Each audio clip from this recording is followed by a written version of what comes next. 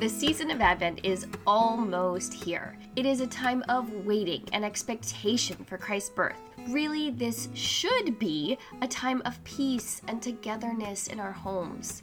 But in reality, sometimes it's just not. The overloaded calendars, the rushing from thing to thing, and by the time Christmas arrives, us being exhausted, our kids having lost their loving minds, and our homes being a disaster. But not this year, sweet mamas. Not this year. We've got two things for you today on the podcast. The first is our holiday planner. It is out and it is in the shop. I want to tell you a bit about the family feast section because it's one of my favorites. The first thing you have is a planning checklist. It literally walks you through what to plan early in the month, what to-dos you need to be looking at, then 5 to 7 days beforehand, the day before, and the day of.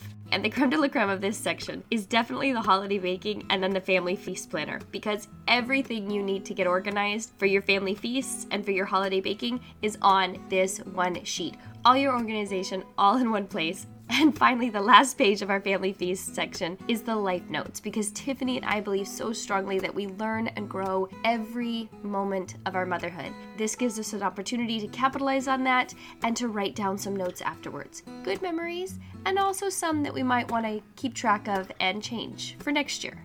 All right, mamas, you can find that on our website in the shop at www.thedeliberatedday.org, or you can go to Instagram and catch the link there. The second thing we've got for you today is a fantastic guest. Her name is Tessa, and she's from Build a Country Home. She's a homeschooling mom of 6, and her family owns a dairy farm in southern Alberta.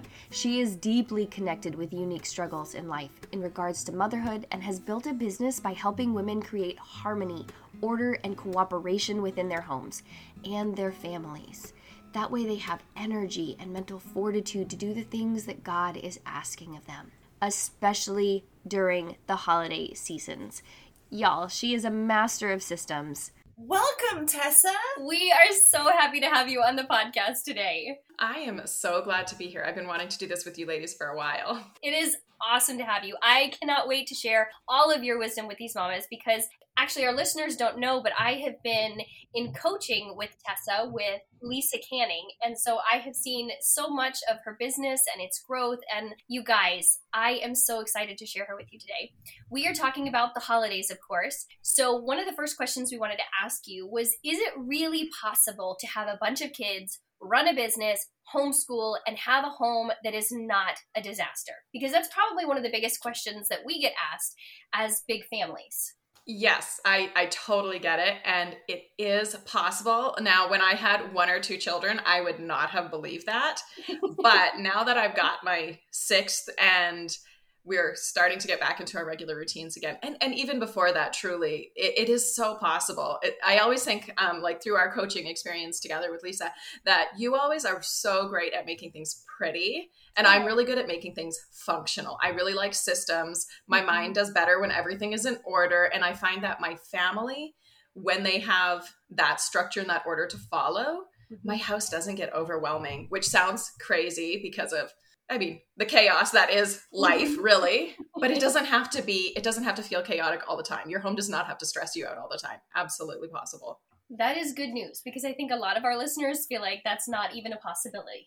Okay, I'm a listener, obviously, but I'm here, and I some days feel like that isn't a possibility. But you touched a little bit on the how, right? Like that's with the systems that you've kind of built up over time. Did you just wake up one morning and you're like, all right, I'm going to make systems? Or did you kind of start out and try different things? Or how did you work on that, developing that? Okay, so that's actually something I was thinking about last night in the middle of the night, because I was dealing with insomnia for some fun reason, But in the middle of the night, as I was thinking about that, how did it really all start?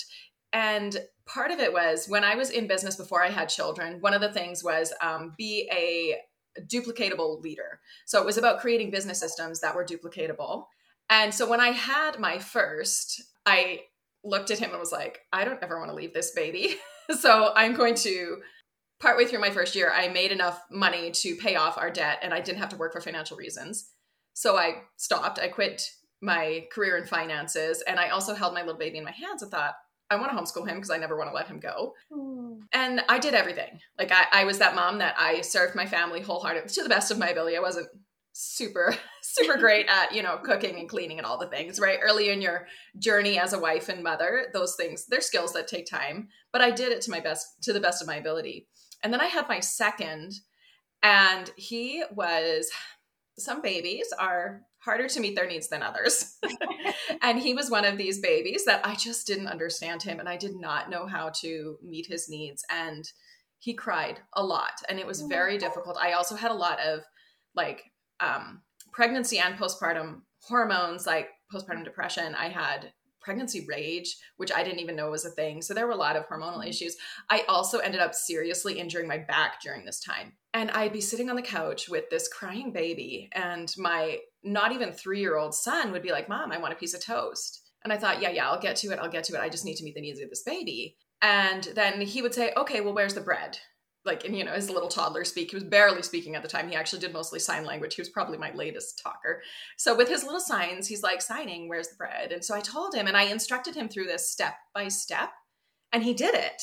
And over time, learned how to butter toast efficiently and how to be safe with the toaster and all those things, because I had no choice. I couldn't. I was serious back injury while bouncing this crying baby, and he had to kind of do more on his own at that point. And that was when I really started to recognize I couldn't do everything. I just was physically, mentally, emotionally incapable of doing everything.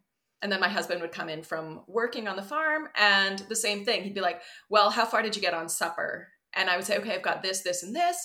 And I would need to instruct him step by step. And that was really when I started recognizing the importance of being, it sounds terrible. In the business world, you call it being replaceable. Mm-hmm. But in your family, you kind of need to have that as well. You can't be the be all end all. Yeah. Because if something happens in your life, like you have a baby who needs extra attention, you need other people to be able to step in and fill those spots. That's really how it started. Amazing. Yes. Out of necessity, which is one of the best places to start, because I feel like you have so much experience on what you actually need at that point, that what grows from that place is, like you said, so practical, so needed. Well, and not only you're teaching these things, I heard you mention in a different podcast you were on that you have boys, right? So having the boys also be so well versed in the same chores, in running a house, in the things that you do. Like that's amazing. You really are raising husbands. Spouses. Yeah. You're raising spouses, which is incredibly beautiful and such a gift to their future spouses, all of your children, your boys and your girls, for them to be able to be self-sufficient, to think logically, to think responsibly, to take responsibility for themselves, to take responsibility for things they see. A lot of people I see, they're like, my kid walked over that trash on the floor 20 times and no one ever picked it up. So did my husband. So did my other kids. I was the only person who stopped and picked it up.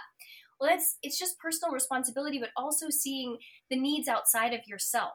I think as humans, we're naturally kind of self-focused, obviously. And so to train children, to hone children, to bring up children, to raise children in this way of thinking beyond themselves has so many different facets that it waterfalls into that serves not only them, but everyone around them. And the fact that it starts by really helping you as a mom, it's just so good. It's so good, you guys. It's so good. Look at what Tessa's doing. It's so good.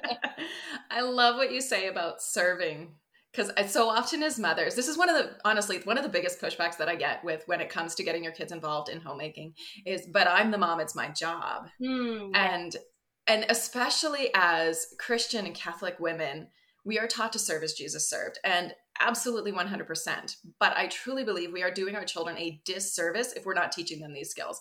Because like you said, yes, I have 5 sons and 1 daughter. I learned very early on, I was raising husbands, and not even if my eldest is 15 now. So I think about in a few years, he's been talking about getting a godly wife and having a family since he was like 8 years old. But I think about in a few years, he could go out and get married. And just because he knows how much is involved in running a household and raising a family, he's going to, even if he's not doing it because of work hours and because of his wife's desires and capabilities within the home, he's going to understand her role so much more clearly and therefore be so much more appreciative of what he does, right? Because not only do we have children not appreciating all of the balls that moms are juggling, we have so many husbands who are like, oh, well, I worked all day. And as moms, we're like, yeah, so did I. And I'm working all through the night, often with, sick kids or nursing babies through the night. Our job is 24/7. And my husband, on the dairy farm, it's a heavy, heavy workload on him. But he knows that when he comes in, and this is something we built up, and we've been married for just about 20 years now. So it's not like an overnight thing that he and I it magically came into this. No, we worked hard, and he's now at the point that he understands his role is not done when he steps in the house at 6:00 and sits down at the dinner table. He knows that we're a family team until all the kids go to bed. So he actually really enjoys cleaning the kitchen in the evening. He makes it like a dance party. So him and the kids have this dance party cleaning the kitchen after supper. And then he helps get all the kids in the bed. And then we sit down together and relax because it's all family. And what is that teaching to my children as well, right? That he's appreciating my role as a mother as well. Yes. And I think it starts there with your children, because we can't really expect men to have a relationship with what goes on in the home or the tasks that are done there when they have no relationship with it at all. When all they have a relationship with is going to work or seeing a father who doesn't help in the home. The way that our marriages can be so much more a team effort. And like you said, parenting is a team job. Just because you got off work at 4 or 5 doesn't mean you're off work for the day. You come home and you're a parent now. I was solo parenting, you were working, and that's something my husband and I have come to over time, of course. I think that really does grow over time in marriages.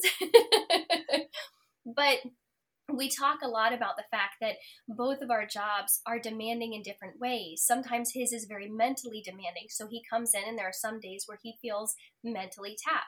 Sometimes mine is very physically demanding, especially when you have little toddlers in the home. You're going. But then also there are days when you're working with teenagers and raising adults, and that can be very mentally taxing as well.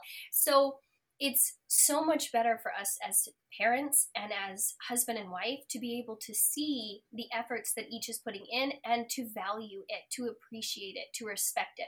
And I think that starts with exactly where you're starting with kids, in raising them to be a part of the home first. Yeah, nobody joins the basketball team and then just wants to get benched all year. That's the same thing with our kids, is they want to contribute. They need to contribute. They need to be part of the family, part of the team. Absolutely. Okay, so can you give our moms 3 strategies for kind of thriving as we gear up for the holiday season in this way of kind of pulling your family in and helping to divide the load evenly, or at least more evenly as much as possible? I think one of the biggest things, it's often not this is going to sound a little bit sideways, but it's often not the mess or the amount of tasks that we have to do that's the problem. I mean, in some cases, absolutely, you might just need to say no to some things.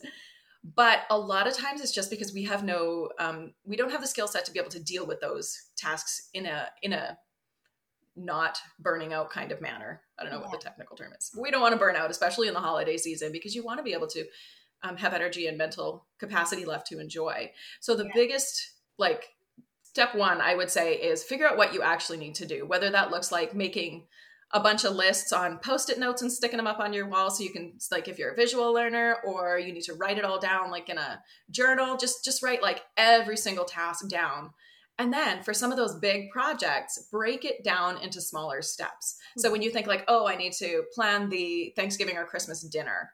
Okay, well, what does that all entail? List all the teeny tiny steps, break it down into 5-10 minute tasks. So it sounds like a lot of work, but once you get it all out, or put it in a notes app on your phone, or put it in a project manager. There's so many great to-do list apps out there. Figure out exactly what needs to be done and break it down into from projects into small steps. So that would be number 1, break it down. Number 2 would be to sit down with your family and show them the lists. So often our kids, it's not always that they don't see that there is things to be done. It's that they don't know what their job within that is. So if we say, hey, you know what? We're entering into a busy season.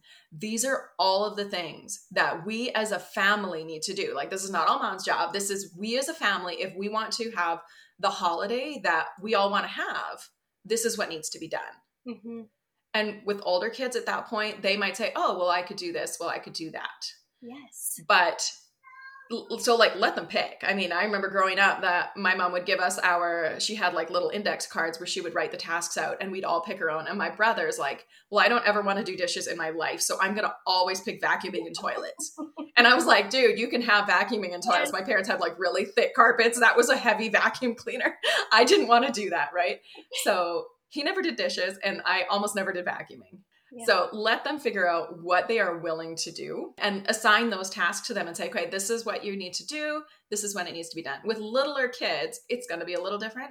And that's why I said break it down really, really small. But you can see what kinds of things can they do, because they might not be able to make the whole holiday meal, but they could be like an extra set of hands in the kitchen. There's no reason why like a 3-year-old can't go to the fridge and say, hey, can you go get me the lettuce? Can you go get me the cheese so that I can prepare it? Can you grab the carrots now?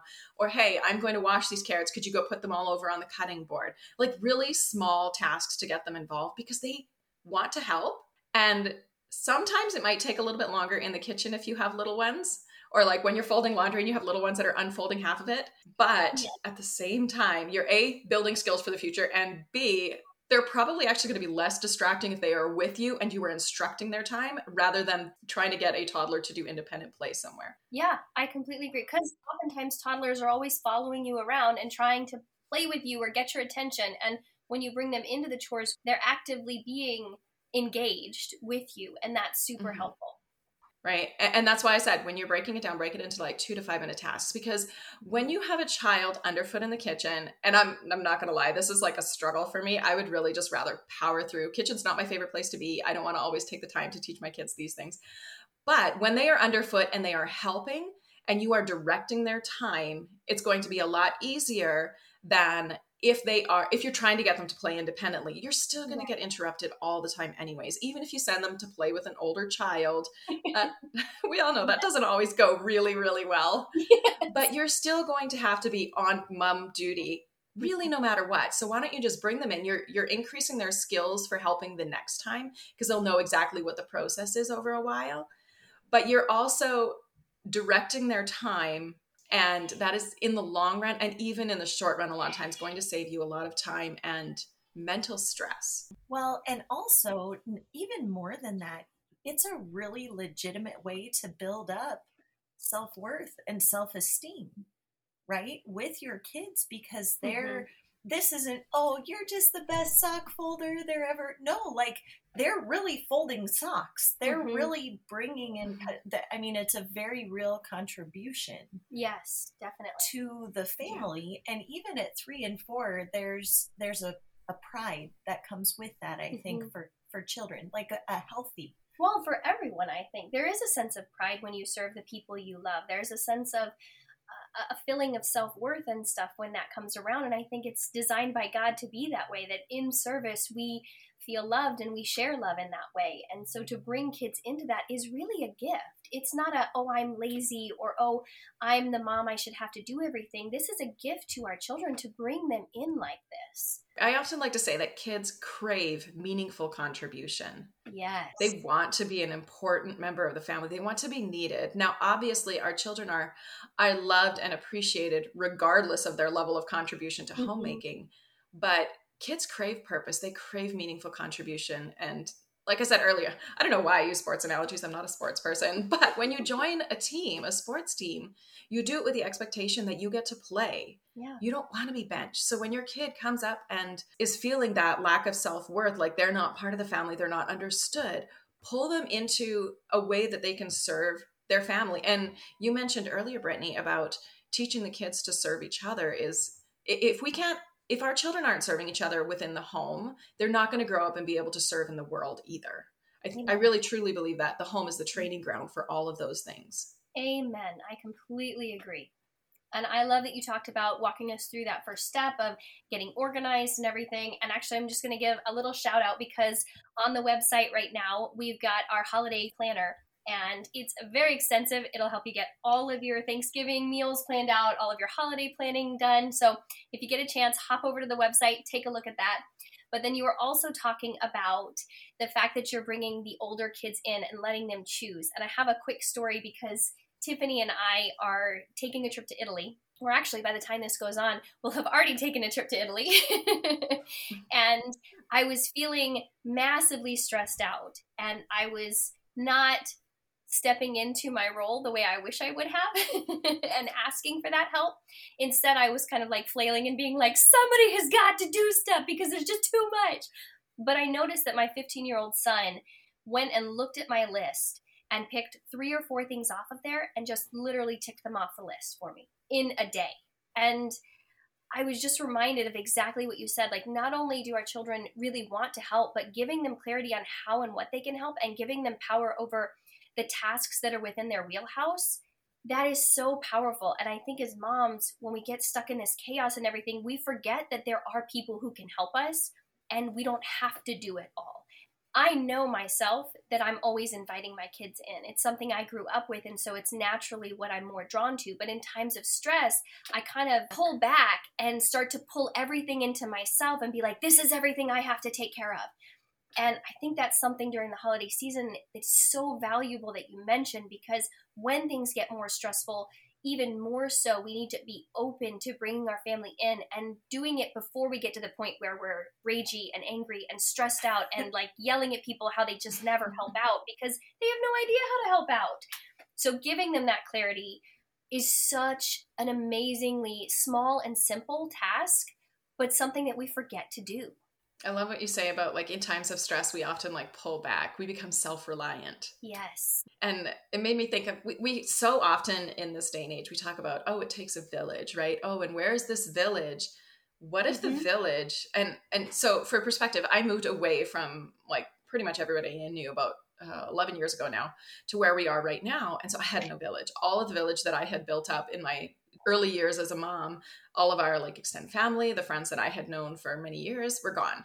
And so I had no choice but to create my own village. And that includes my family. My spouse had to step up in ways for me. I had to step up in ways for my husband because we were also starting a farm at the time. So our roles, like we really had to come together. We really had to pull together as a team. Mm-hmm. And then over time, we have added on, you know, friends that can help out with bringing meals in times of stress. But what if our family is our first primary village? And what if we teach our children to contribute in a way that we're not supposed to do it all alone as moms. We all know that. Like you can do all the things, but you can't do it all by yourself. Amen. And that's so true. But how often in times of stress? And I wonder sometimes, is that stress because we're trying to rely on ourselves too much? I think a lot of times it is. And I love what you said about the fact that maybe our village is already here. We just don't see it. Even something like, when friends ask, oh, how can I help you during the season? So many of us say, oh, we're fine. I'm fine. Yes. But if you had a list, you could say, actually, can you get the carrots from the fridge and wash them and chop them up? Or, hey, when you leave my house today after this play date, can you take this stuff by the post office because I've got these to drop off? Why is it so yes. for the post office? I don't know. It really is tough though, isn't it? You know what? Post office is my 5-minute trip into the village. So I'm like, put the baby in the car seat, and I often will leave without even telling the kids because I'm back in less than 10 minutes. So they don't even know mom is gone at that point. That is really nice though about having kids who are brought up to be a little bit more responsible, because you do have built-in babysitters as well. And when you can trust your children because they've been raised responsibly all along, it's so incredibly helpful to the whole family unit. And to all those with young children, it comes. It really, it does come. It gets, Amen. Little years are a lot. Hang in there. It's tough. This is a tough season, but so much goodness is coming. Yes. Before we get too far off topic, you were telling us 3 different strategies for thriving during the holiday season. Okay, so let me go back in my brain now. Turn to flat. Okay, so we've got break it down and start delegating. Yeah, and the third one is probably one of the biggest things that we don't often think about when it comes to teamwork in the home is getting to know your kids and where they're at and why they're objecting. I'm kind of a personality junkie. So like you guys have talked about temperaments and things like that on here, knowing what temperaments our kids at. I love the Myers-Briggs system and knowing that system. There's The Child Whisperer by Carol Tuttle is another really great system. Yes. And just peopling did not come easy to me growing up. So I thought if I can understand how all these different kinds of people work, then I'm going to be able to communicate so much better with them. And the same goes for our kids. If I can know why this child is resisting. And it may be something as simple as they need a few more hugs today. Mm-hmm. And we often make it about us. But what if they are resisting because of a lack in the relationship? If you have a mutual respect with your children, Mm-hmm. the correct response is going to be yes, mom. And then if they are having like a grumpy day, because let's face it, we all have grumpy days. Yeah. Then you can say, you know what? You need to check your attitude. You're having a grumpy day. And the correct response is, Yes. and my children will go, oh, yes, mom. My older ones. My little ones are like little sunshines at this age still, for the most part. But getting to know your kids so that you know where the missing pieces are and you can build up that relationship if there is, especially because they're going to feel the stress, especially at holiday times. Yeah. They feel that stress. And if you can help them navigate their big emotions, their personalities, what they need from you. And this comes back to allowing your children to choose what tasks. I mean, some kids might enjoy being in the kitchen more often. Well, they can do more kitchen tasks. There's no reason why they also need to be doing these other tasks. Mm-hmm. Get to know your kids, where your relationship struggles are with them. Okay, so in the homeschooling world, there's a thing, character before academics, right? If your kid is fighting you on their math homework, work on their character first, because you're never going to get a child who has a broken heart or like maybe not broken, that's maybe not the word, but we're all sinners, right? So when we're dealing with those character issues, it's going to be a lot easier to get cooperation from them if you deal with the character issues in the relationship first. The same goes with contributing to home care tasks, is deal with the character issues, get to know your kids on a really, really deep level. And that has so many more benefits than just, getting them to fold laundry without fussing. Yeah. I've heard you do a lot with gratitude on different podcasts and things. So I would love if you would talk to us a little bit about gratitude and then maybe actionable ways to bring gratitude into these seasons where we have so much overwhelm, we have so much stress that we're dealing with because of all the different things on our plate. Because I really do feel like a mindset of gratitude does help to balance out those scales, especially when we're prone to negative thought patterns or creating thoughts like, I have to do everything, I'm just never enough. That gratitude really starts to shift and almost eliminate those other thoughts entirely. Mm-hmm. Gratitude is something that I think saved my life. Like literally, probably. I struggled with depression, like clinically diagnosed depression. I struggled with postpartum depression many, many, many years. And the thing that always, I can't even remember, it was probably when my eldest was born, somebody had said, write down 3 things every day that you're grateful for. So I started with that, and that was my starting point. And so I look at gratitude and trying to pick new thoughts as a starting point. But then the real change, and so like it kept me afloat for so many years, just listing 3 things every morning before I had my day and any good or bad had happened, like waking up. So, okay, I'm so grateful that my coffee tastes really good this morning. Little, really simple things. I'm so grateful that my son is sitting contentedly in his high chair so that I can actually write these gratitudes down. Yeah. I remember one of them was, I am so grateful that these plans canceled so that I don't have to go out. Yes. Right? All those simple little things. But then what are you going to do with it? And so currently I live in a home that my husband, well, I was going to say my husband and I, but mostly it was me, designed specifically for our family on the farm that we're living on. But until a few years ago, I was living down in like mold infested, leaky, falling down old farmhouses, like 100 plus years old. And it was hard to care for those homes. It was really, really hard because I hated them. There was one house that I knew the history of, and like one of my kids' bedrooms had been like their garbage room. And so we replaced carpets and painted, but it was still like, it was really, really hard to love that house. And it occurred to me after a while that me hating my house was not benefiting anybody. Mm-hmm. And so I started thinking, well, what is good about this house?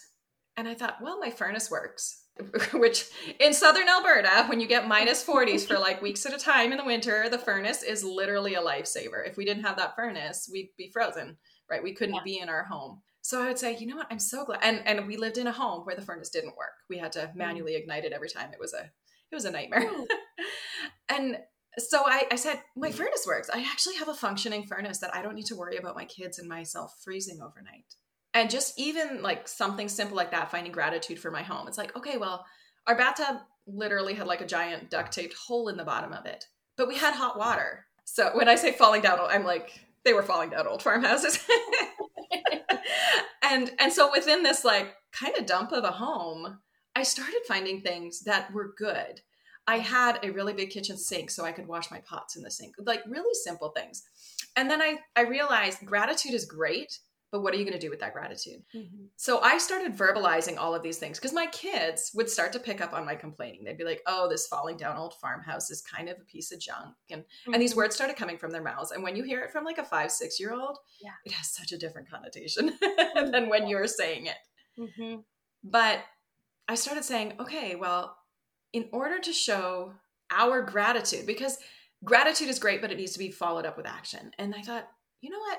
I am so grateful that we have this furnace that works. And in order to show God how grateful I am for this home, I'm going to take really good care of it because it is such a huge blessing to my family. This huge sink, I'm going to take really good care of it. I'm going to make sure that it gets used on a daily basis and appreciated on a daily basis by washing my dishes regularly. Mm-hmm. And all that gratitude, I realized I needed to convert it into action. So I started speaking these grateful statements rather than the complaining ones. And my kids started picking up on it. And people would come over and they'd look at where we lived and they would wonder how. We lived in that house until we had 5 kids. It was like 1,200 square feet with 5 children. And we homeschooled. So they were underfoot all the time. And like I said, it was like, it was old. But my kids would be like, oh, don't you just love our little corner of the room where we get to play Lego? And they started talking like this. And they started taking care of their home. And so when you talk about that attitude shift, when you follow up those statements of gratitude with action, it really becomes solidified. Mm-hmm. And I started thinking, why in the world would I think that I can care for a larger, newer, better conditioned home if I can't even care for this one? You're never going to get anywhere when it comes to like relationships, even caring for your own body, caring for your home. You're never going to get anywhere from a place of hate or despising or, you know, not appreciating. You're only ever going to move forward from a place of gratitude and love. So I'm grateful for my body, therefore I care for it. I'm grateful for my home. Our home is a blessing from God. This is one of the scripts I taught my children. Our home is a blessing from God, and we show our gratitude towards Him by caring for it. Yeah. And we serve our family to show God's love to them. So when my kids are folding laundry, they're not just doing their own load of laundry. They're doing everybody's laundry. They're doing everybody's dishes. We don't have complaints about, oh, that's so-and-so's cup, I'm not going to put it in the dishwasher. Because they're just at this point, and you know, it builds up over time, but it started with that attitude shift of we show God's love to our family by serving them. We show our love to God by caring for our home. So gratitude leading to action. Holy cow. Well, and also probably as you looked for things to be grateful for, you saw more things to be grateful for. Action also leads to more action. Mm-hmm. So it's just like a giant cycle of positivity. It's like a snowball. Yes. Yes. Yeah. What you focus on expands, right? Mm-hmm. Yes, for sure. Oh my goodness. Well, speaking of that, you have worked with lots of mamas, right? And I know that you've talked with women who have found themselves feeling like a hot mess and they're just drowning. And so we are wondering if someone comes to you as a hot mess in that situation, where does one even begin? Where could you even start with them? Or maybe you've given us that key already. I think that, you know, a lot of keys, but that were shared, that would be really helpful. But probably the biggest thing, if you were in that place of I'm stuck and I'm never going to get out, I'm overwhelmed and I'm never going to figure this out, I'm surrounded by mess and small children or like teenagers who are disrespecting me, and this is just the way it is, the first thing would be to recognize that there is so much hope and healing.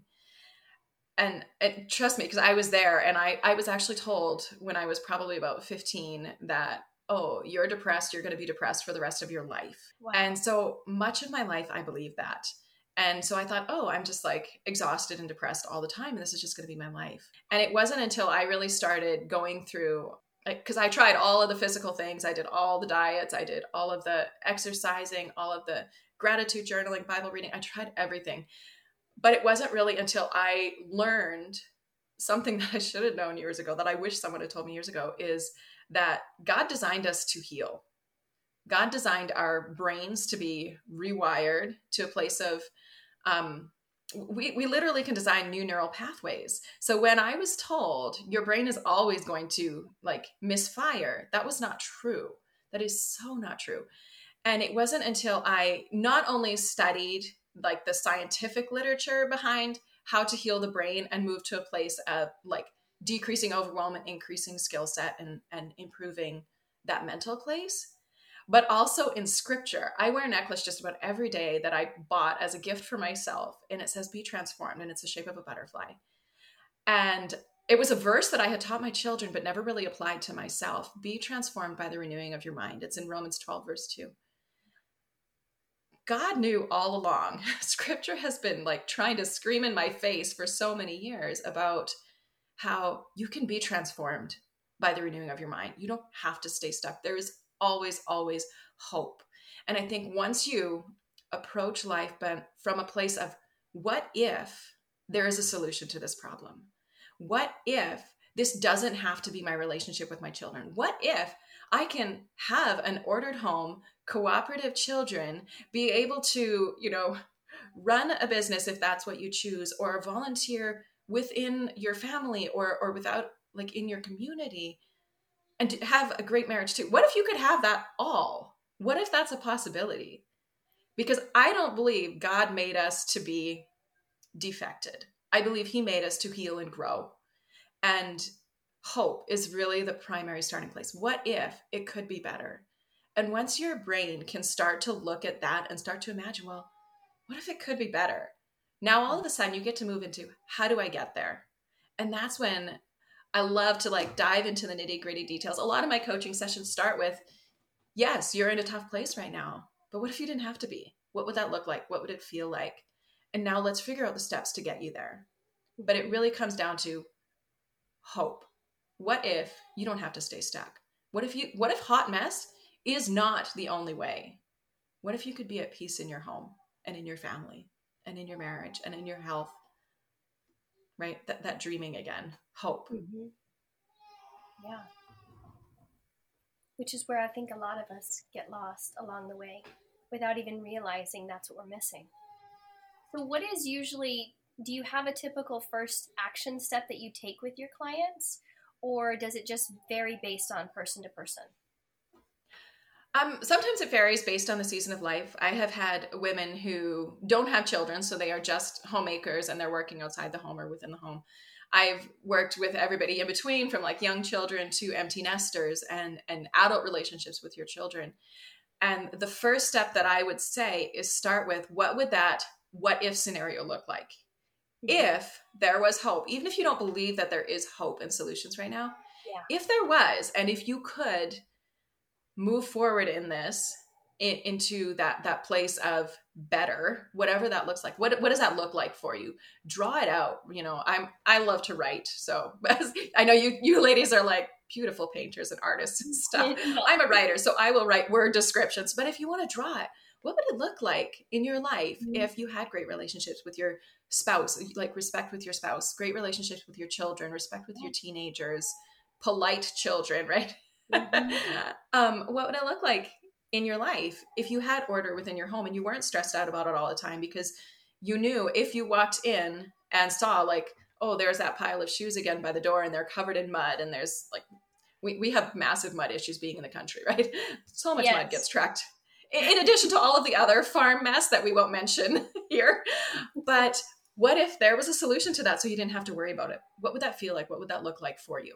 Mm-hmm. So start with, if you did have hope that there were solutions, what would that look like? What would your kind of like ideal look like? I love too that you break down like not just the big picture ideal, but even smaller and smaller, like just fine tuning. What would it look like to this one problem that gets your goat every single time you come into the room? Like for Tiffany, probably blankets on the floor, right? What if kids did not put blankets on the floor? That would be an amazing world. For me, trash. Can I just give you like a little bit of advice on the blankets? Yes. What if kids played with the blankets but cleaned them up after? That would be amazing. Oh my goodness. And I wish they were on the floor because they played with them. My kids are all old now. I really think they're just doing it to mess with me at this point. Like, they're like, oh, where's my... No, I'm kidding. This on the floor. It is, we are working on it. We've been working on it for, let's see, my oldest is 18. So for 18 years. But I really think we have 8 years left before my daughter leaves the house. We've only got about 8 years more of working on it. Perfect. Yes. See, but I think the thing is, what if the blankets aren't the issue though? Like that's what I'm saying is like, what if the mess is not the issue? It's our reaction and response to the mess. And I always say there's a reason why God gives us 2 decades with our kids under our roofs, because it takes at least that long to train them. And then they can move out and deal with it themselves, right? They can have blankets all over their floor, but while you're in this home, this is what gets done on a regular basis is we pick up the blankets. Yes. Amen. Yeah. Yep. For me, it's trash. Trash on the floor drives me bonkers. I'm like, we have trash cans everywhere. It was 2 feet away from where you dropped those papers. My kids are crafters and creative people. So there is cardboard and paper cuttings and things with glue on them and little things that have been built and created always everywhere all the time. And everybody's like, oh, I couldn't throw it away because it was that little rectangle piece of paper was the perfect rectangle I needed, And I'm like, oh my gosh. Yes. What if they could be creative but not leave a mess? Oh, glorious. It would be glorious. I always figure that gravity works horizontally and vertically in my house. Everything gets wiped off the table and onto the floor. But again, what if the mess isn't the problem? What if it's just the way that we are looking at the mess and dealing with mess? I mean, we can't be helicopter parents and oh, you dropped that piece of paper, you got to pick it up.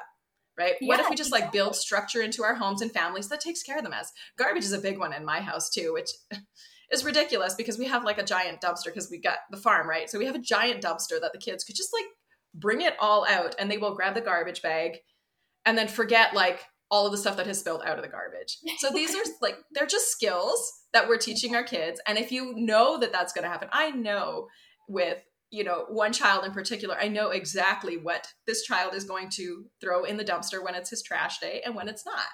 And so I just know that it's my job as the mom to go and teach him how to do a complete job, right? So with crafting mess, with blankets, what if you just, instead of looking at that, this is not the actual problem. The problem is that we're not dealing with the mess effectively. So how can we deal with the mess more effectively? And that comes back into hope. Okay, what if the actual life, I mean, let's face it, that's just part of your life. Mess is part of life.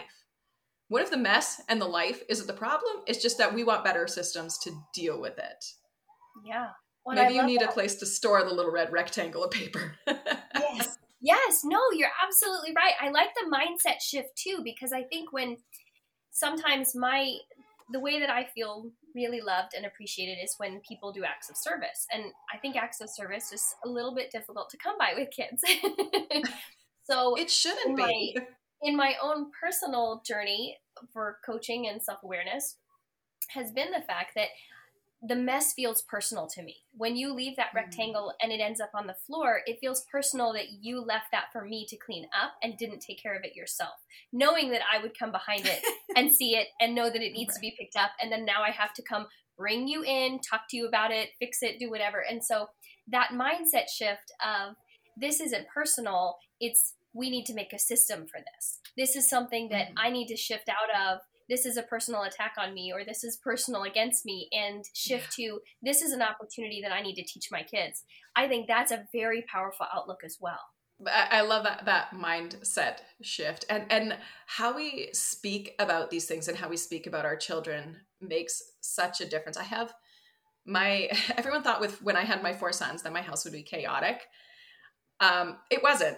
Truthfully, I have noise sensitivity. So if they were loud, it was outside, and they were, as far as 4 boys go, pretty tidy, orderly. And then my daughter came along and she is everything I never knew I needed in a child. She's my everything child. And she would get into, peanut butter.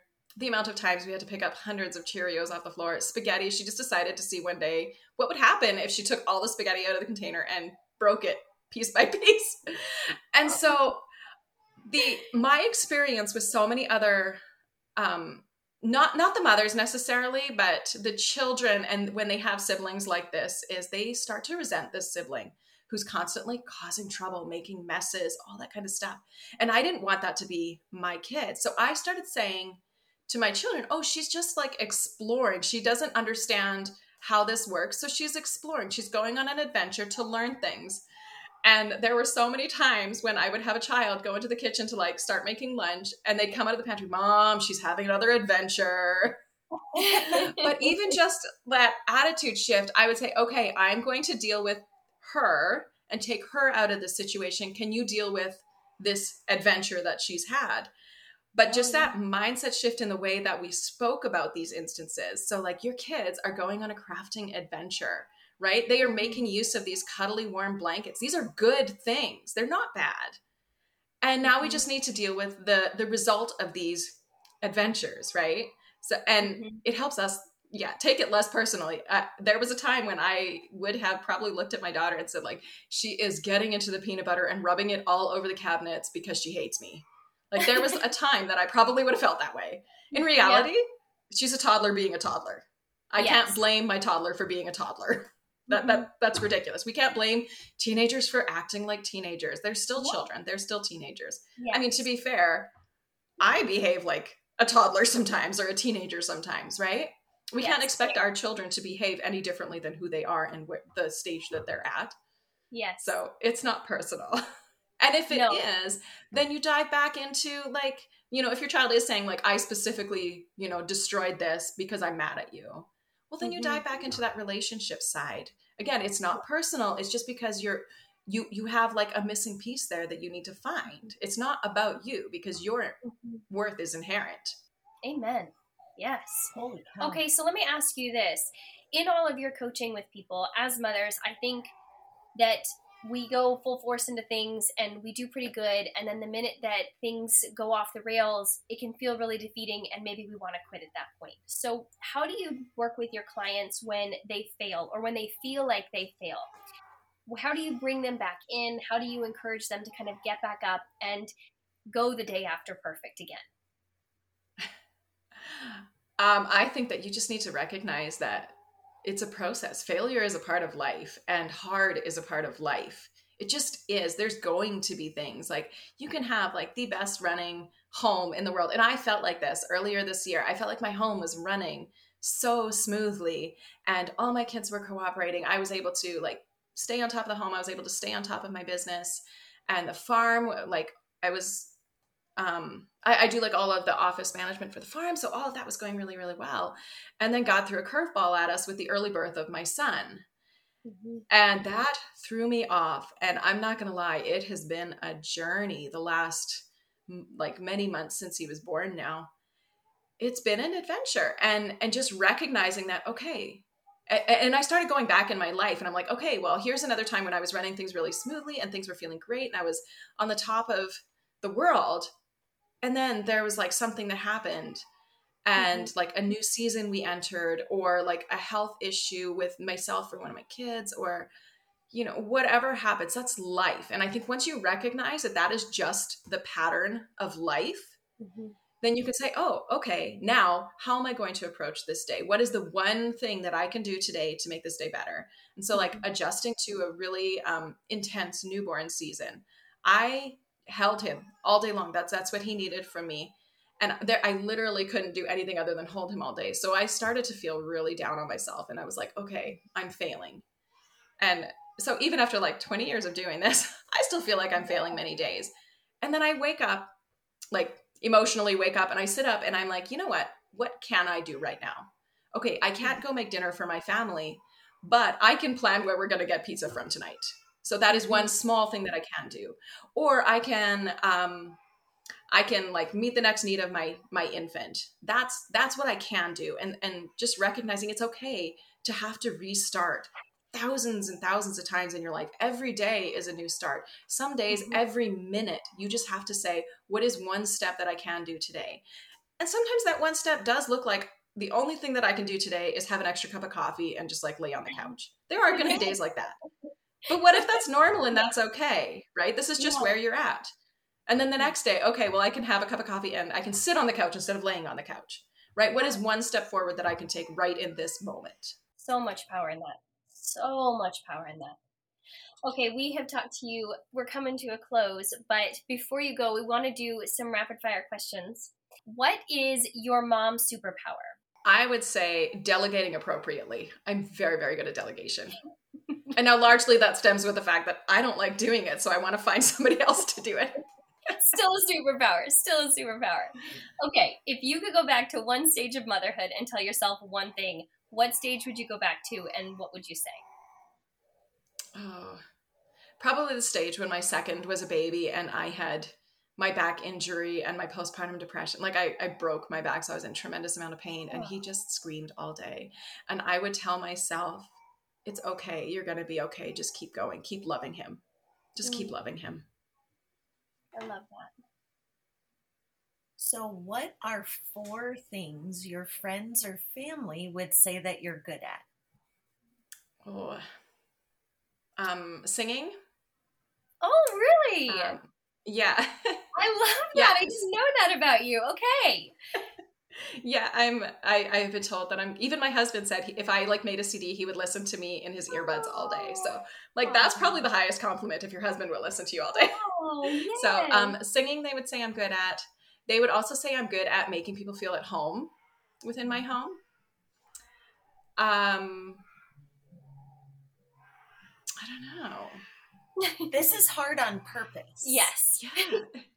Like those are like the 2 things that I know I get regularly. Well, delegation, I think, could count. Like a superpower can also be actually systems. I feel like in the time that we've talked to you, it's very clear that systems seem to be a gift of yours. Yeah. Yes, that is true. Being able to see the whole picture and then break it down into chunks to make it run efficiently. So definitely there's my what is that? The left side of the brain, the right side? I don't know anyways. Yeah. My logical side of things. I think they would also say that I'm good at making people feel better when they're struggling. Giving hope, I guess. That's beautiful. That is, and I would agree. Because just like 5 minutes ago, I was like, that is amazing. It's just amazing. Okay, what is something that makes your family special? The fact that we really, truly love being together and working together all day long. And that we have the ability to envelop people into that. When we have company come over, they're just part of the family. I love that. All right, what is your favorite holiday tradition that your family holds? Oh, I don't know. I'm really bad with holiday traditions and I wish I was better. I would say and this is where my not great at family traditions, I really love that my kids will decorate and take down the tree. I'm not a decor thing. You guys make things so pretty and I'm like, it's done. So my kids, I love watching them do that because watching them come together to decorate the tree and how they like negotiate where all the ornaments are going to go. I think that's probably one of my favorite parts of the holidays is watching them do that.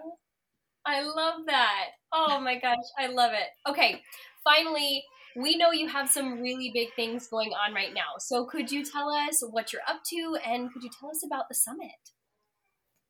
Oh, yes. I'm looking forward to the summit. In it, I am going to be sharing some really practical tips to help your children actually learn how to do tasks properly because there is a proper way to fill the dishwasher or fold a towel and to teach your kids the proper direction according to whatever your definition of proper is. I'm not going to sit here and tell you exactly how to fill your dishwasher. But so that your children can know how to run your home and in a very practical 4-step process. So I'm looking forward to that in the summit. And I've just re-recorded my signature course, Stress to Bless, Designing Home Management System That You Love, where I take you through the whole process of overwhelm, hot mess mom, all the way to like, hey, I can actually do this and I'm going to put forward the work. And then in conjunction with that, I also have a membership community that course can lead into so that you can get celebrated for mopping your floor. How many times do we like, oh, I wish somebody would see and recognize my work. So we cheer each other on in this community. And we, if you have like certain issues that you're working through, certain projects you want to do, then I help you break it down and how can we tackle this sort of stuff. So I've got a lot of stuff going on this time of year. Oh, amazing. Absolutely amazing. Okay, will you give our listeners your website? Of course, we'll put all of this in the show notes as well, but tell our listeners how to find you on your website and then give us any of your social handles as well. Okay, so my website is www.buildacountryhome.com. And it's weird, you have to put the W's in front of it because tech. My Instagram handle is @buildacountryhome. And that's probably where I'm like most active is on Instagram. So if you want to get glimpses into my day-to-day life, that would be in my stories. I share a lot of that sort of stuff. So those are the two places that you can get in touch with. Perfect. Mamas, you are going to want to go find and follow Tessa. She is amazing. So definitely check her out. Get in the show notes, see everything she's got going on, and definitely check out this summit. She's pairing with some other amazing mamas, and they're doing some big things. So gear up for the holidays in the right way and go check all of this out. Tessa, thank you so much for being with us today. This was a lot of fun. I'm so happy that I was able to do this with you ladies. And remember, sweet mamas, you are doing beautiful work.